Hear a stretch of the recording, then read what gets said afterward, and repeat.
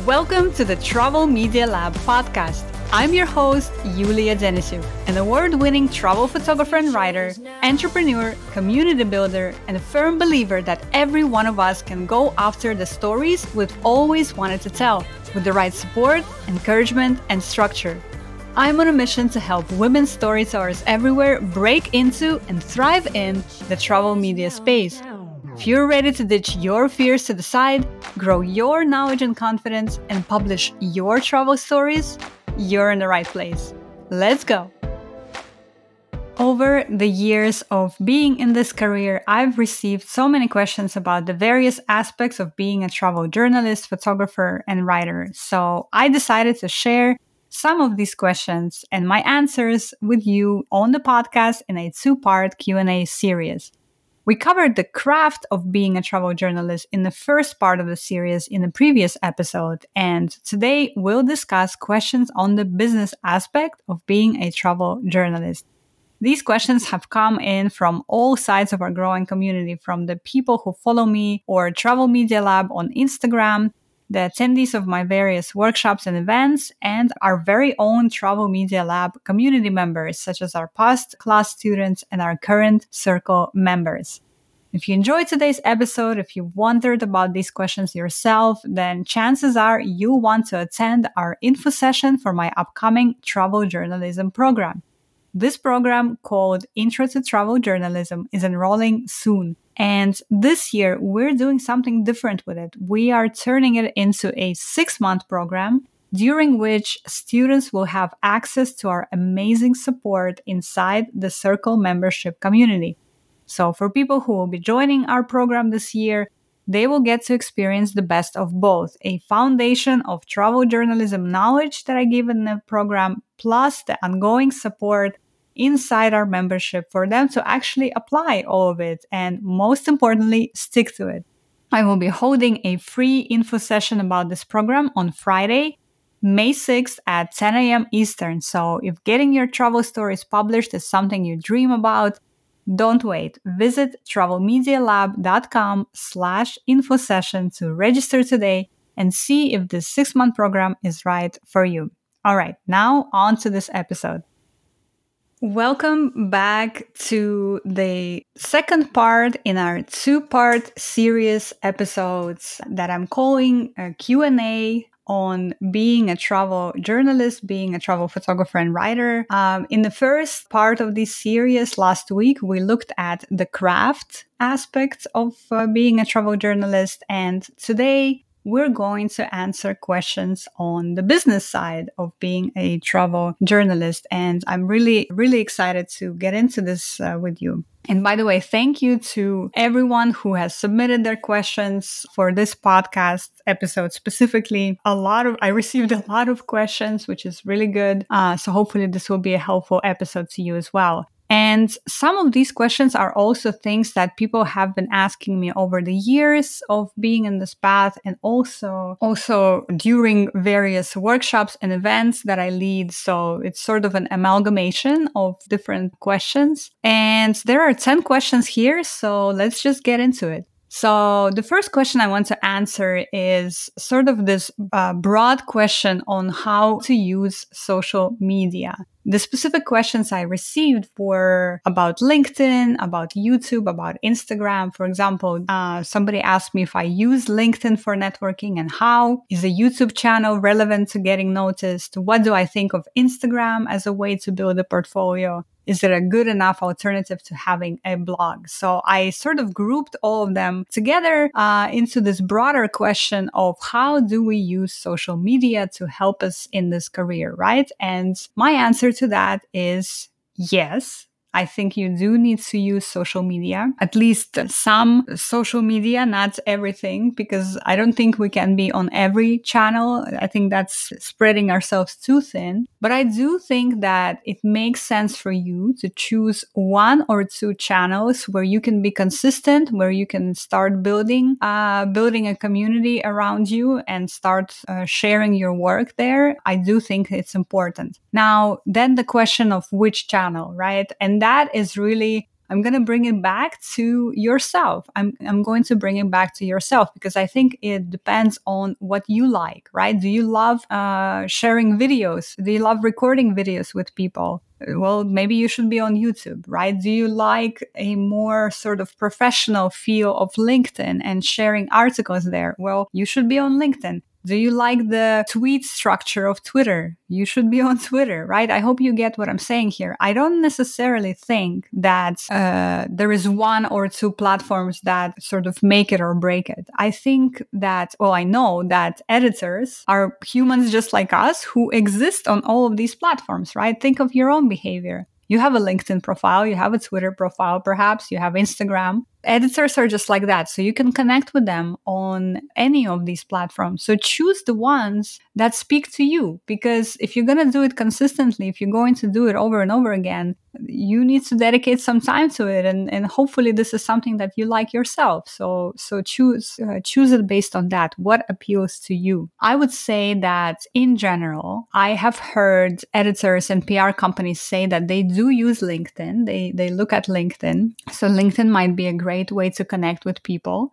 Twitter is a great platform to be on because editors post calls for pitches on Twitter all the time. If you're a photographer, I think you should be on Instagram, even though Instagram is such a challenging subject these days. Let's say maybe we need to do a whole episode on Instagram because it's really hard to stand out on the platform. It's hard to grow these days on the platform if you're not doing reels, let's say. But still, editors are on there and editors are looking for people to work with on Instagram as well. I've gotten work out of being on Instagram where people saw my work on Instagram and then they reached out to me and asked if we wanted to work together. So again, it's not so much that there is, one or two make it or break it platforms out there. It's that choose the platforms you already enjoy and invest into them, invest time and effort into them. And when you do, and when you're genuine about connecting with people, researching people on the platform and seeing who you want to follow, who you want to connect with, over time, you will get results from your efforts. I have no doubt about it.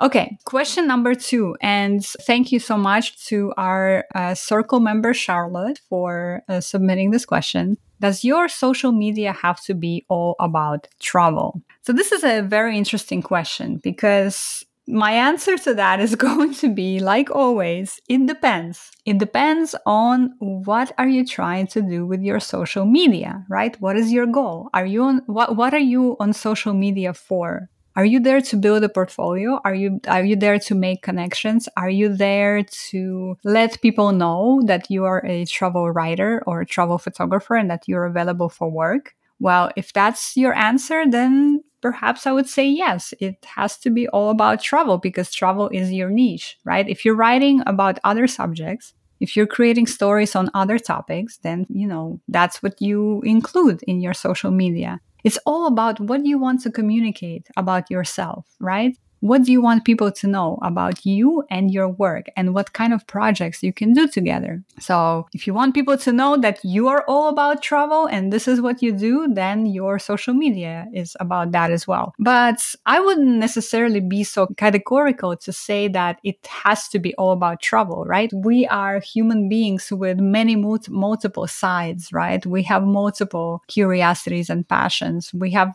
different things happen to us. So I think social media is a platform where you can also be yourself and be human and show sides of you that you wouldn't show in a resume, let's say, right? So of course, the main topic would be, again, if you're trying to use social media to build your portfolio and to build your work presence, then your main topic that you're sharing on social media should be about whatever it is that you want to share with people, whether it's travel writing, whether it's food, whatever it is. But at the same time, I think people follow us because they want to see the humanity in us as well. So if there's something else that's happening in your life, feel free to share that as well. I mean, again, I think it doesn't have to be this categorical. And I hope this answer makes sense. Question number 3. Our other wonderful circle member, Vanessa, has said this. While I know this answer now, the biggest aha moment I had since starting your class and your membership would be your answer to this question. Do you need a large following on social media to be a travel writer?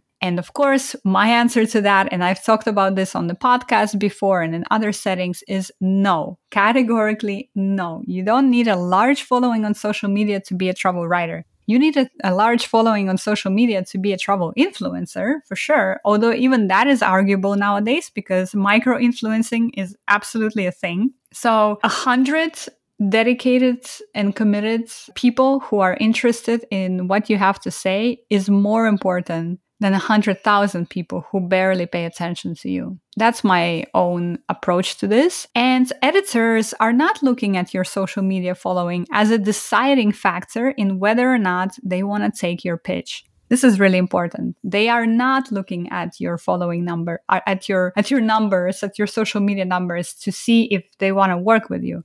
They are looking at the idea itself, right? They're evaluating if that idea would be a good fit with their publication, but they're not looking at your social media numbers. Now, that's not to say that once you're already working together, let's say, and the article is coming out and you have a social media presence, there might be a conversation about, well, let's share it on your platform. Let's do something on social media. Let's do some sort of collaboration on stories together. So that could be part of the conversation, but absolutely negative on them evaluating your ideas based on your social media following. And Vanessa adds here that it really made her feel like it was something she could try and do. And it really boosted her confidence and helped her let go of this idea that she wasn't successful until she had thousands of followers, right? And I wanted to bring this up here because I think other people think about this as well. They feel like having thousands of followers on social media is some sort of a validation that they can be in this career, that they can try this, that they can pitch, that they can create stories. And again, I'm here to tell you that it's categorical no. You don't need any of that. You don't even need to be on Instagram or on Twitter to pitch somebody. And again, it helps. Sure, it certainly helps when you're there on these platforms and you're making connections with people. It helps. But it doesn't have to be. It's not a requirement. The only requirement that you have is that you have to have an email, you have to have a good pitch, and you have to know who to pitch and where to send that pitch. And that's it. And you can work with these publications. All right, question number 4. Do you need to have a blog to be a travel writer? So similar discussion to, do you need to be on this platform on social media or that platform? Do you need to have a large number of followers? My approach to this is that you don't need to have a blog to be a travel writer, but it's very helpful to have a blog, to have a travel writer. And just like with social media, by the way, when you have a blog and you have your work out there, and when you share your work on social media, you never know who is looking at that. You just never know. So that's why I think it's helpful. When you share your work on social media, you never know who is checking those hashtags. When you put up a blog there and you dedicate time and effort into it and you share your writing there, you never know who can come across that writing and then reach out to you and see if you want to work together. Right? So it helps in the sense that the more ways we can show people what we do, the more opportunities we have for people to contact us and if we want to work together, right? So you don't need to have a blog to be a travel writer, but I do think it's really helpful. And in fact, one of our guests that came to the podcast, the interview will be out next season, but she was sharing a story that her first assignment ever, she wasn't even a published writer yet, her first assignment ever came because of her blog. An editor was searching for a particular kind of contributor who could do a particular kind of story that they wanted to write in the magazine. And she had written on the subject in her blog. And the blog came up in the Google search results, and the editor contacted her, and the rest, so to speak, was history because she became a published freelancing travel writer after that. So you just never know who is looking at the work that you share. So the more ways you can do it, I believe the better. But again, be strategic about it, right? Don't be on every single social media platform because that's just extending yourself too thin. Don't have 5 different blogs, right? Have one blog, but publish there consistently and publish work that you're really proud of that showcases your writing, your storytelling, your ideas, because again, you just never know who can come across your work. And that's really the beauty of doing this in our day and age, right? Because we have the internet, we have social media. We don't have to send these printed queries to magazines anymore, right? People come across our work without us even doing anything, right? We don't have to, send out thousands of emails for people to look at our work. If we have a blog, people can come across it via Google search. So that's the beauty of doing this in our day and age. So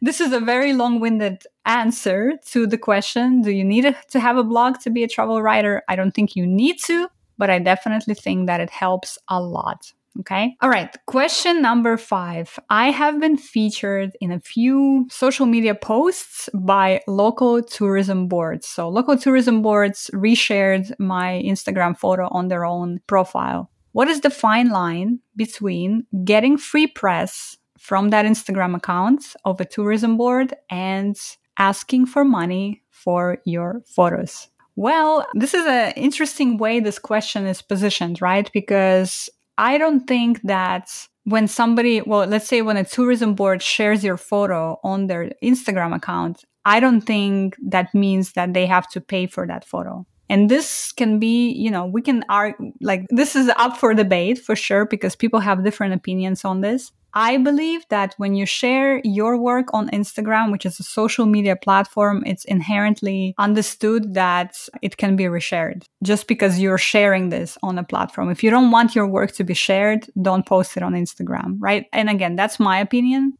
People can have different opinions. I know people who are very strict about they don't want their work to be shared. So that's totally fine as well. I think the etiquette is that at least when you share somebody's post, you have to ask for their permission to share it. And I'm not sure in this example if the tourism board that shared the post, if the permission was asked. So we're not going to get into that conversation. But let's say, they saw a post under the hashtag of their tourism board destination. They reshared it. Does that mean that they have to pay? Does that mean that the person whose post they shared can ask for money? I think not for that post that was just shared. However, when a tourism board just shared your photo on their account, it is an invitation. In my opinion, it is an invitation to then either send them a DM or send them an email and say, hey, I noticed that you shared my photo. Great. Thanks for checking it out. Thanks for sharing it. I have a whole portfolio of work for your destination. Would you be interested in working together on a photo bank, let's say, for your destination? Or would you be interested in purchasing images for your photo bank for this destination, right? So when a tourism board shares your photo on their Instagram account, I don't think you should ask money for that specific event and occurrence. However, I do think that it's an invitation to then start a relationship with that tourism board and reach out to them and see how far you can take that single event of them sharing that post on their Instagram. Hi, dear listeners. I'm interrupting myself here to remind you that on Friday, May 6th at 10 a.m. Eastern, I'm going to run a free info session for Intro to Travel Journalism, our 6-month program that gives you the blueprint for getting your travel stories published and kickstarting your travel journalism career. Go to travelmedialab.com/info session to register today. All right, back to this episode. So I hope that was helpful. All right. Question number 6. Now we are getting into the money conversation, and the rest of these questions will be all about the money, right? Can you make money from travel writing? How much do you need to write? What are the rates, etc., etc.? And I know that these kinds of questions are on many people's minds, and it's very understandable, right? We want to know if we can make money on this. So let's get into it. Question number 6. Can you make a living full-time from travel writing and photography? And a follow-up question to that, how can you subsidize your travel writing? So to answer this question, I want to preface it by saying that the money conversation is always highly individual, right? What makes sense for me and my situation might not make sense for you and your situation. So I would approach it with a caveat that everything that I'm going to talk about here,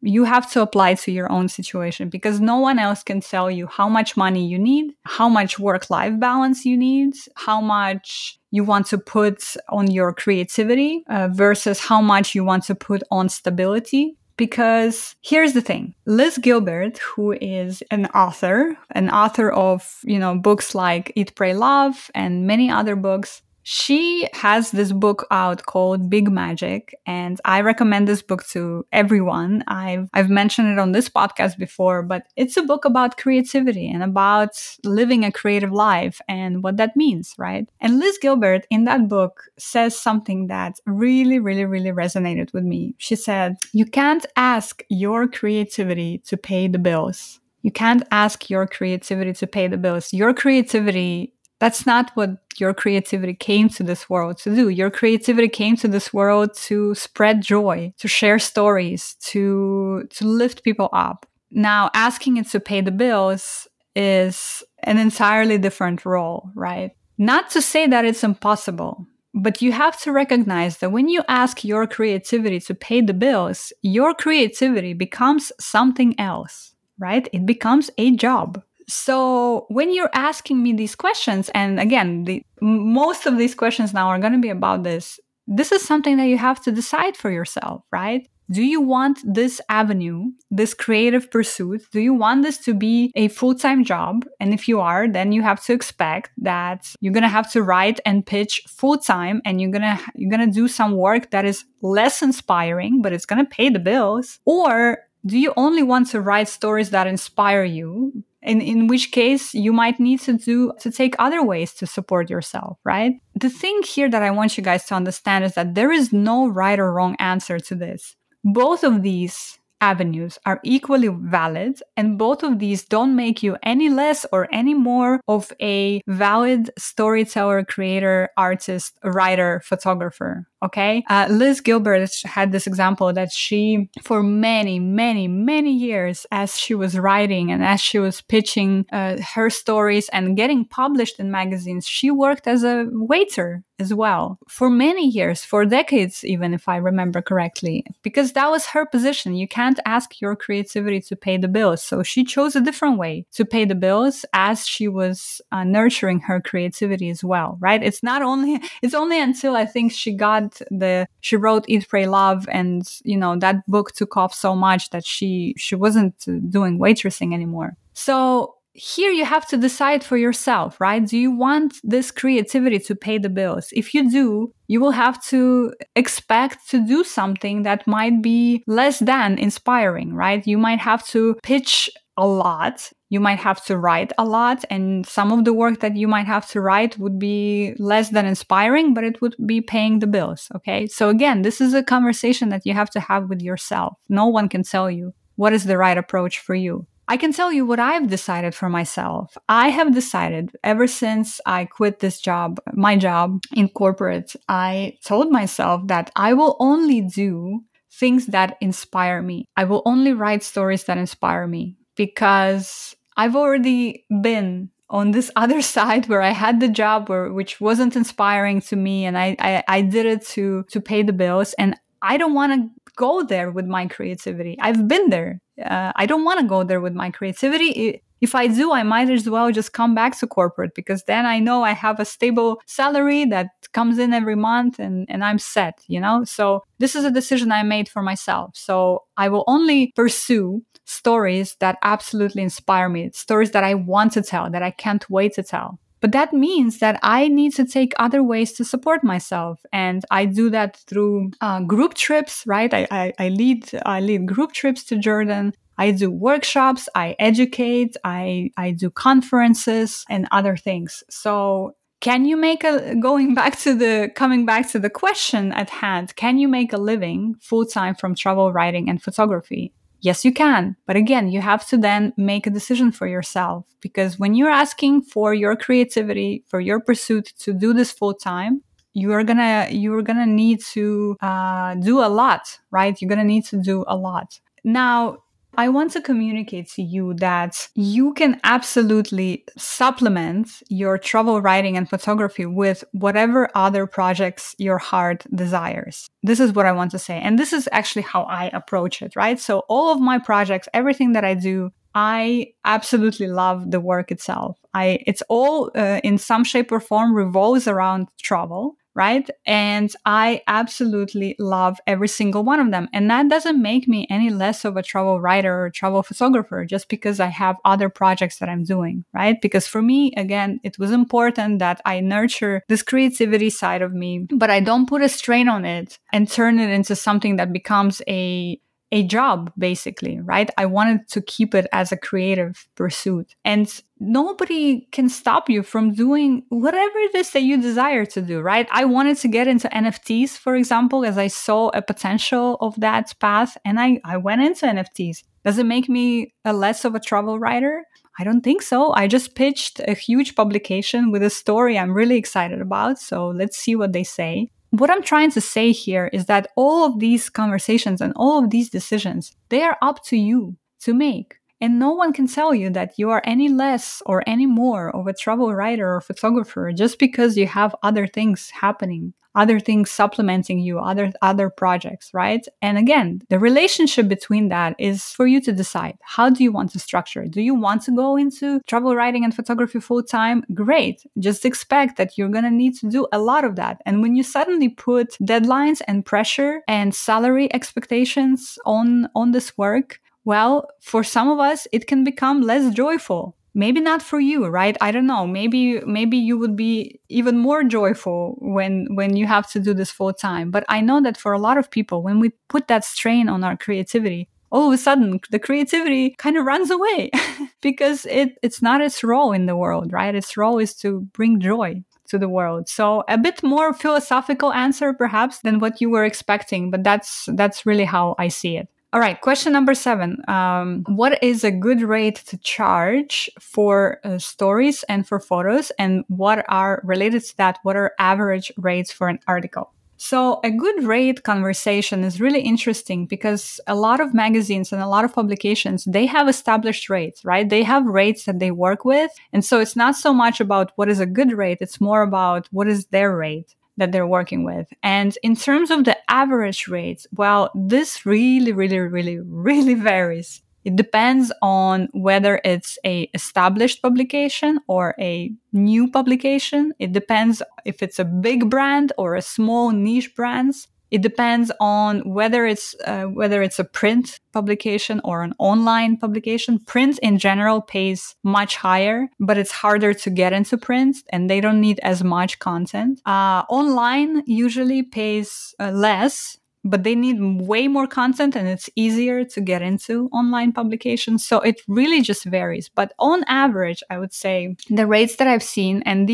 we're now talking about per word, because most publications pay per word for an article, right? So if it's a 500 word article and it pays $1 a word, so you just made $500. Average rates that I've seen vary anywhere between 50 cents to $2 for a print publication and anywhere between 25 cents to 75 cents for an online publication. So you see that the range is quite high. And again, it depends on how big the publication is, how established they are, whether it's a print or online, etc., etc. But that's sort of the average here. Okay, question number 8. And this question comes from Kim, another one of our circle members. How do you ask for a rate increase? And I love it so much that you've asked this question, Kim, because you know how I feel about asking for a rate increase. Inside the circle, I encourage all of our members to start asking for a higher rate immediately.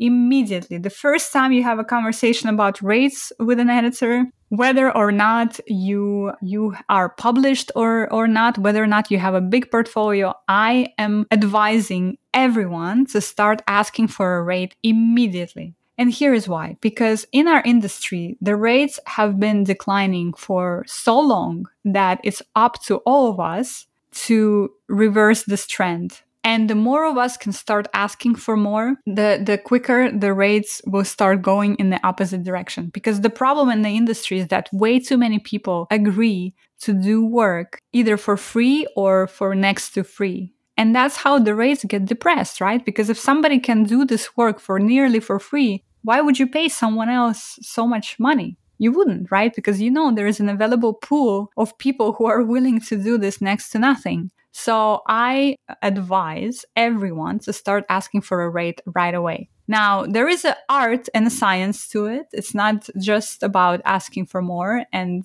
there's a lot that goes into it. And in fact, we have dedicated a whole episode to this exact subject. So I'm going to link to it in the show notes, but you can also find it on our podcast. It's called 5 Insights on Asking for More Money. And this episode was from season 4. It was one of the bonus episodes that we shared in season 4. So if you're interested in knowing how to ask for more money and why I think that everybody should start doing that right away, go check out that episode. It's again called 5 Insights on Asking for More Money. It was from season 4 and it was a bonus episode. We'll link to it in the show notes. So please check it out because it's really, really important. All right. Question number 9. What is your balance? How much time and effort does your editorial work take between all the other projects that you have? So I absolutely love this question because it goes back to this conversation on you have to decide, right? You have to decide how you want your creativity to unfold.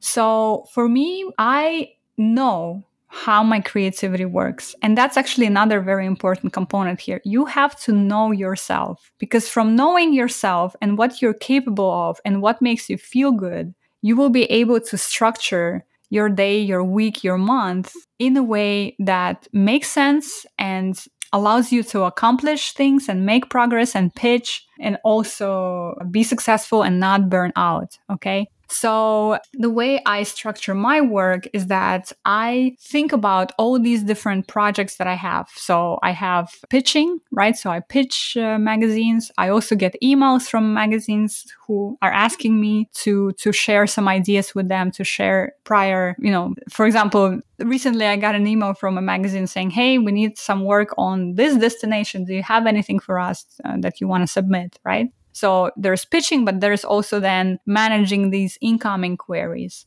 I also have my Nomad and Jules business, which is the group travel to Jordan, right? I also have Travel Media Lab, which is this project that I'm working on. So what I do is I try to divide my time sort of equally between these projects because I believe that, like with anything else, the more efforts you put into it, the more it gives back, right? So I want to put efforts into each one of these projects that I do because I believe in all of them. They all make me very excited. I'm very happy to be working on all of them. So that's how I sort of balance and structure my time. On top of that, I know that, for example, my pitching work relies on my creativity highly. I need to be very creative. I need to be very well rested to come up with ideas and write good pitches. I also know that a lot of my Nomad and Jules group trip work is more, let's say, logistical and project management based in nature.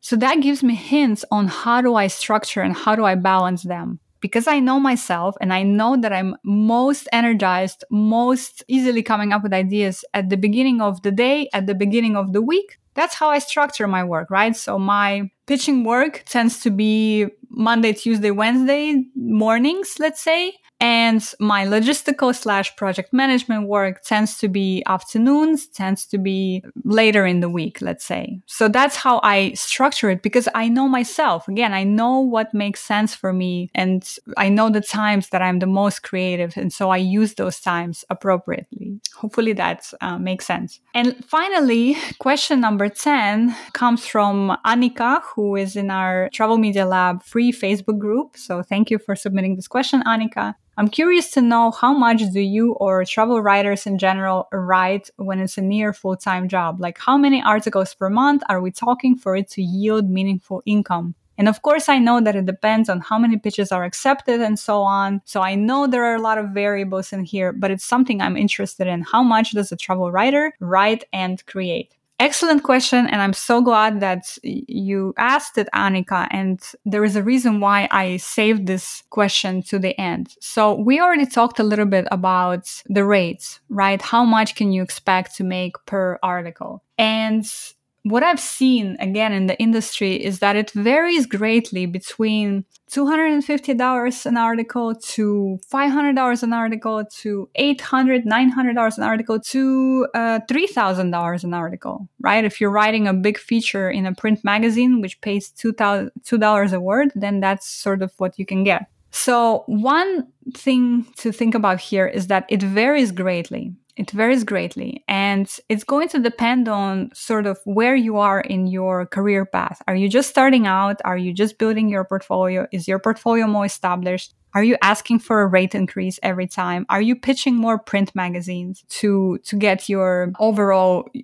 pay per article up? So that's one consideration. The second consideration is that we can do everything right with our pitches. We can submit, we can research the publication. We can make sure that the pitch, the idea that we have fits with the publication. We can send it to the right editor. We can do our homework. We can do everything that I'm always talking about. I'm always teaching in all our programs. However, there is a randomness factor in the pitching process that we can't control. And because of that, it makes it just so hard to predict what's going to happen with that pitch and are we going to get it back, right? That randomness factor can be something as simple as your email went to spam. For some reason, your email went to spam, so the editor never even got a chance to see it. It can also be something like you sent a pitch, the pitch is great, the idea fits, you did all the work, you made everything correctly, and the editor had a bad day and they missed the email and they missed your follow-up and they missed the follow-up to the follow-up, right? So because there is this randomness factor with pitching, we can never completely predict how our efforts are going to turn out. And because of that, it makes it difficult to predict what kind of income we can expect month in and month out. And to make up for that randomness factor, we have to pitch a lot, right? Because then we have to pitch more in order for a lot of our articles to come back. Again, because of that randomness factor, I'm not saying that it's because we didn't pitch properly or we didn't do our homework or our ideas don't make sense for this publication, right? Even assuming all that, assuming we do everything correctly, there is still this randomness factor that we can't control. And that's what makes it difficult, right? So what I want to say here and what I want to close this conversation with is, again, you have to decide for yourself. How do you want your days and your weeks and your months to unfold?